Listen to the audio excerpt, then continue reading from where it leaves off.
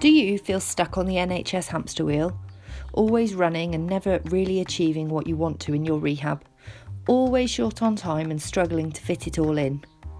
Join me as we discuss all things rehabilitation, personal and professional development with just a sprinkling of complexity science. Welcome to Emerging Rehab.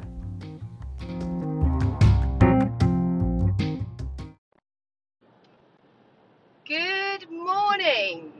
Good morning. You are with me in the car this morning.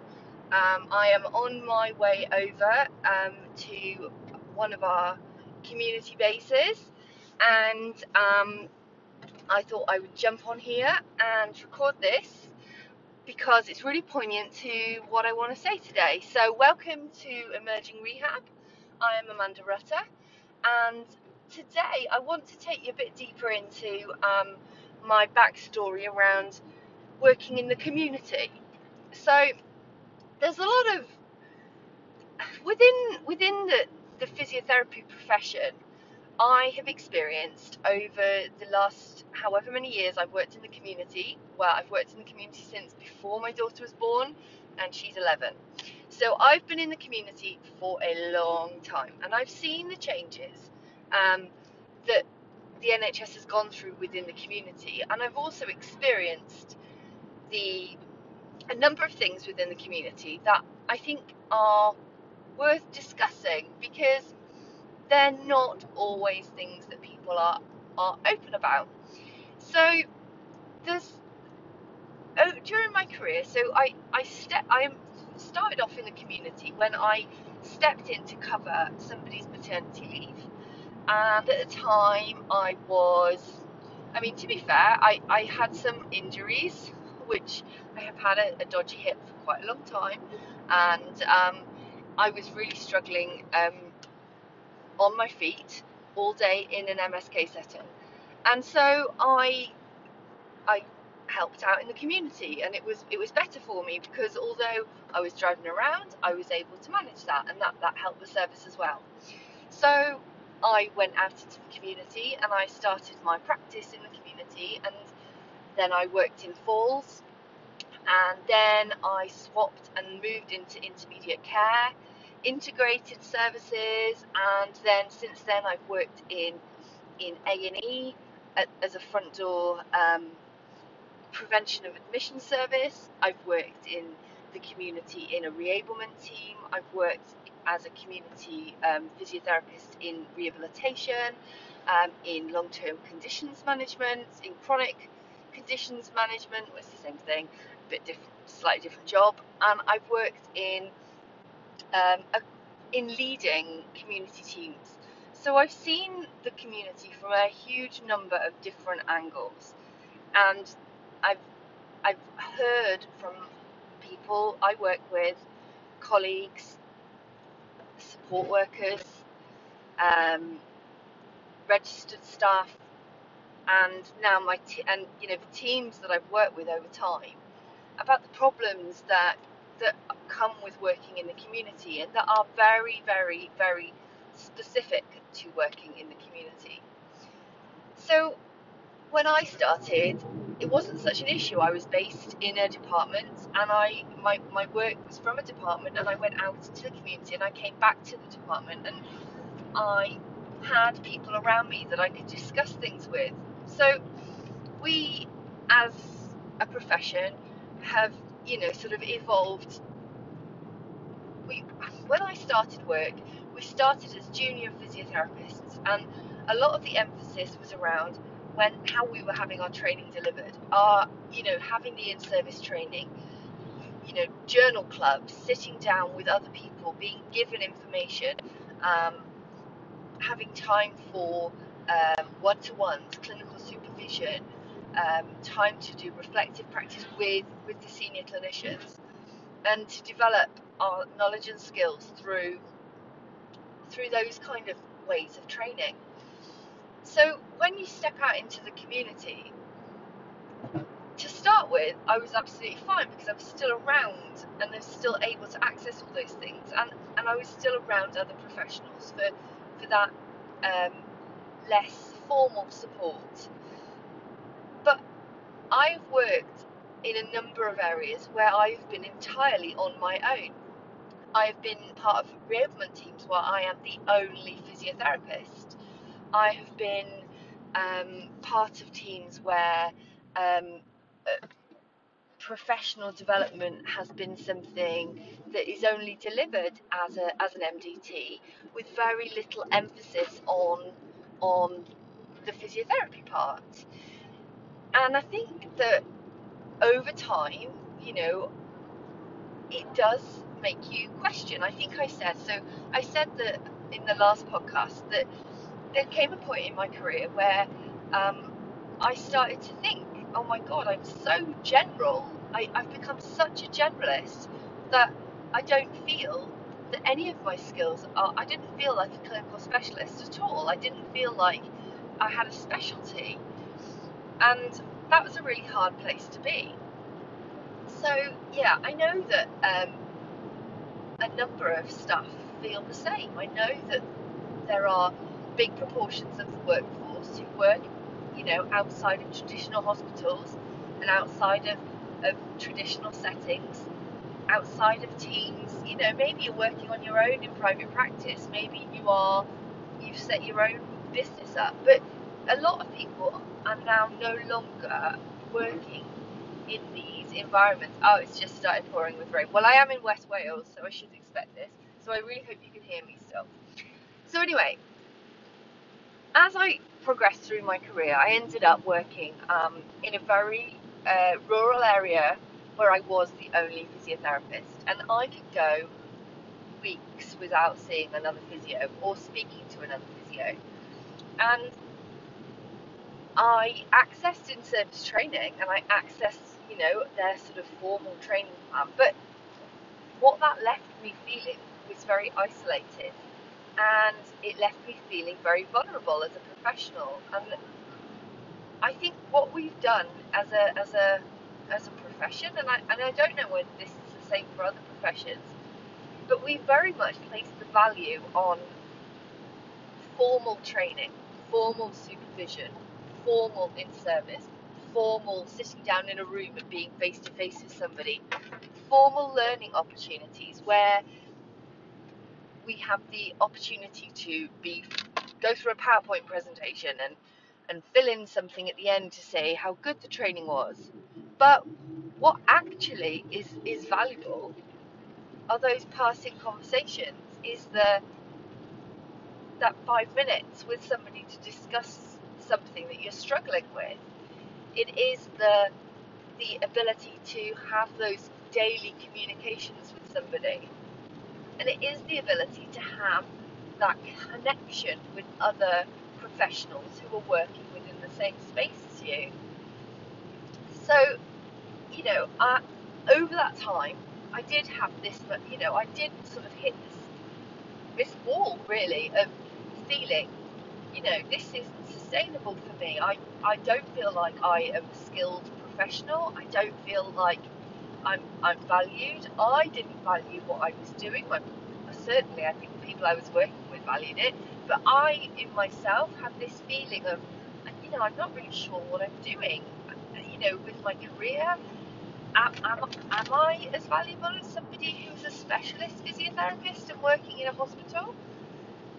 And it was this real point of learning where I just felt really isolated and vulnerable and alone, and I didn't know what I was doing with my career. And I think I said last time, I was on, I was doing some work outside at the time, and I did have connections because obviously I was building a business outside with another physiotherapist, but I didn't have that day-to-day interaction about my caseload, and I didn't have that day-to-day connectivity with another, living, breathing person to learn from. And I felt that I was missing out on learning opportunities of just overhearing. When you work in outpatients and you just overhear how somebody else explains something, or somebody shows somebody an exercise and you think, damn, that's good, I'm putting that in my tool bag. You know what I'm talking about. We've all done it. I have a very vivid recollection when I was working in MSK, and an Australian locum came to work with us, and he was explaining thoracic exercises as the cat, the dog, and the elephant, and they were weight bearing through the upper limbs, so they included the shoulder, and they were brilliant, and I've nicked them ever since, and they've worked for so many people. And my MSK expertise, are not at the level of some of you guys who are, the gurus of MSK and out there on Twitter, and the sports physios and the sports therapists and the people who are able to discuss MSK at that level. But I don't think that should undervalue my expertise in what I specialise in. And I think that's sort of, as we've progressed as a profession, and it's not just physiotherapy, it is the whole health service. We have placed value on specialism. We have placed value on bits of the body and becoming a specialist in a specific area. We specialise in neurology, even our old-fashioned junior rotations, and still I don't know so much now, but our student education was actually delivered around, sort of different areas of the body: musculoskeletal, neurology, respiratory. We're talking in body systems, and medicine very much is still designed like that. We go to see a neurologist, we go to see a cardiologist, we go to see an orthopedic surgeon. And I think that it's sort of almost like we've got the generalists within the medical profession. We've got the GPs. We've got the aged care consultants. We've got people that specialise across the whole of a body, and people that have these skills. And in physiotherapy, I am very much an advocate for having these advanced, holistic, clinical skills that encompass the whole body. So I think bringing that back to the community, and what I wanted to say was that people who are working in the community, and especially in rural areas where there isn't necessarily a hospital close by or a specialist round the corner, they have to be able to turn their hand to any problem that they come up against. They have to be a solution provider and a problem solver for all problems that are handed to them when they get out to see the person that they're serving, the patient, the client, whatever you want to call them, whatever they're called in your sphere of work.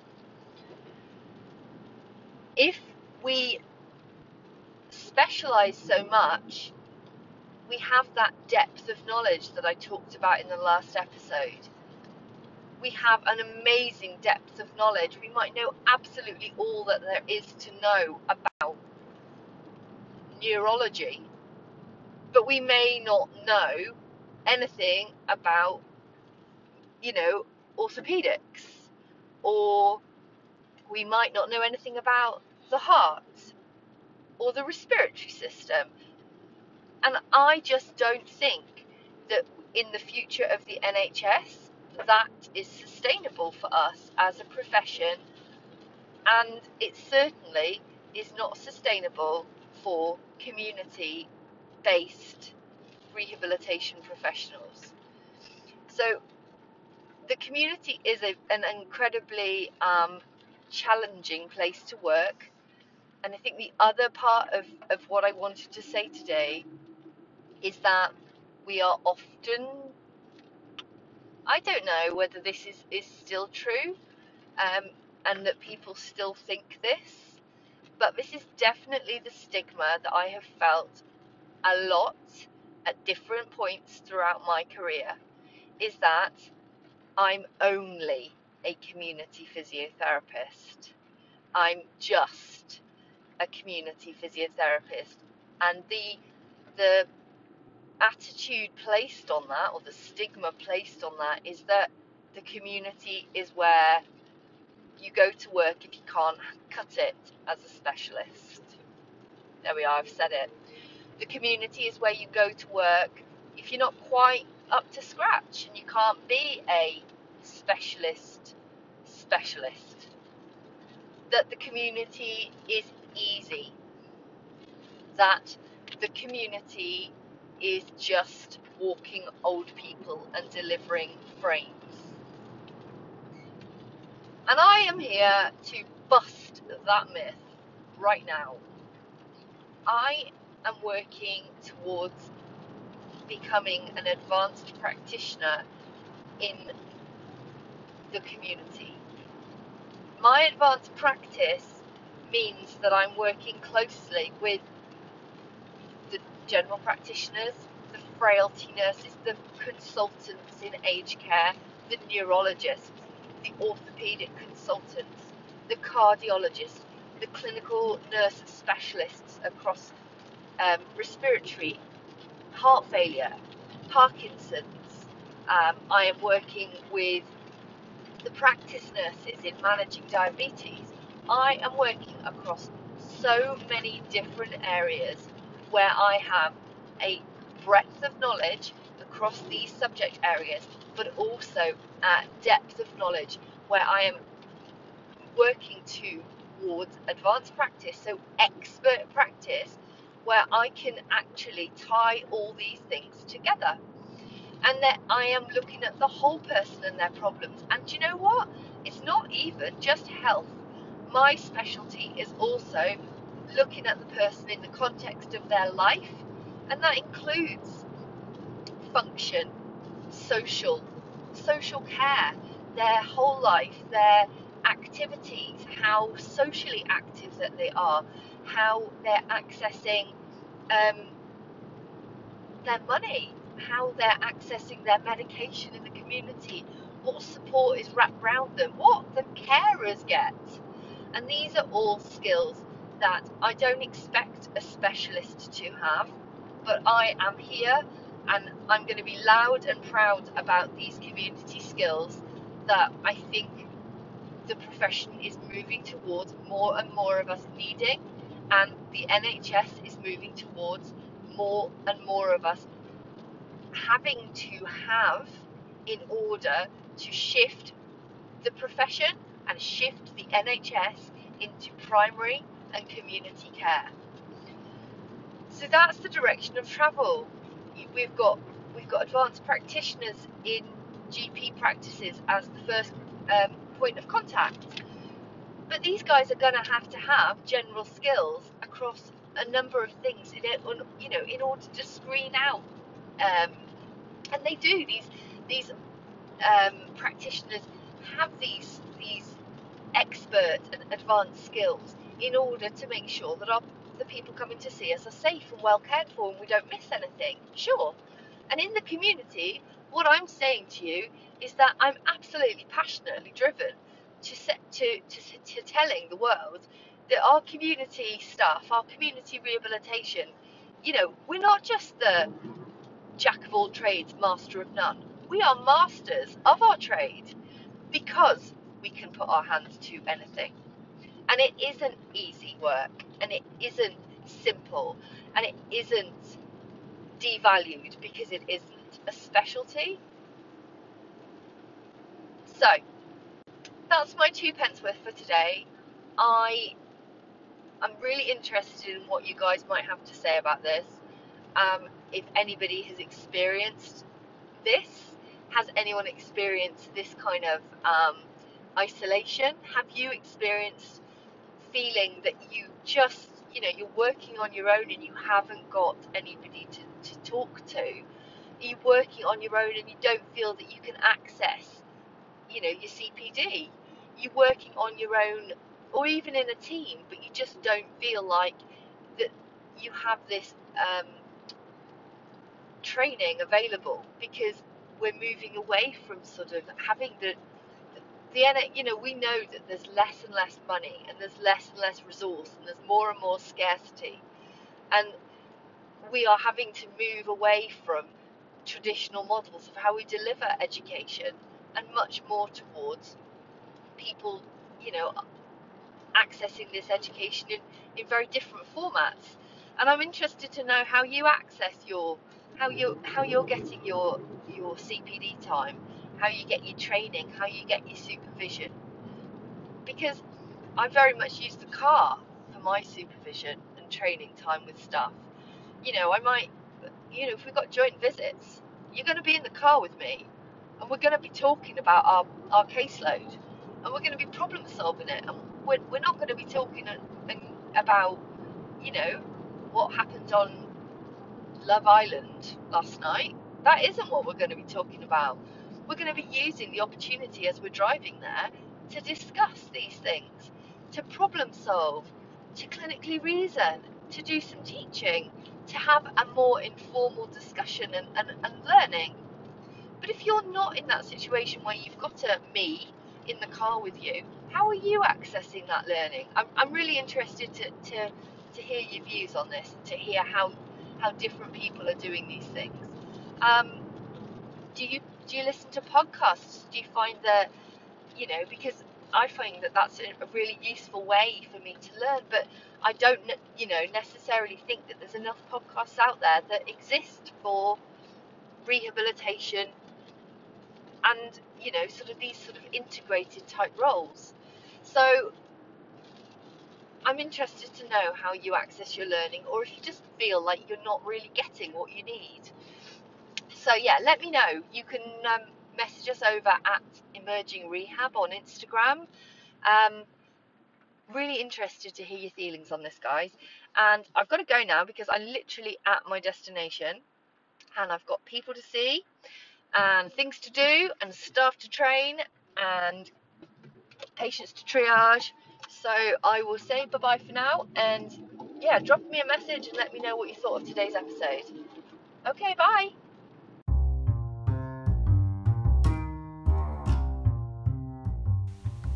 If you've enjoyed listening today, then please pop over to Instagram and find us at Emerging Rehab and let us know.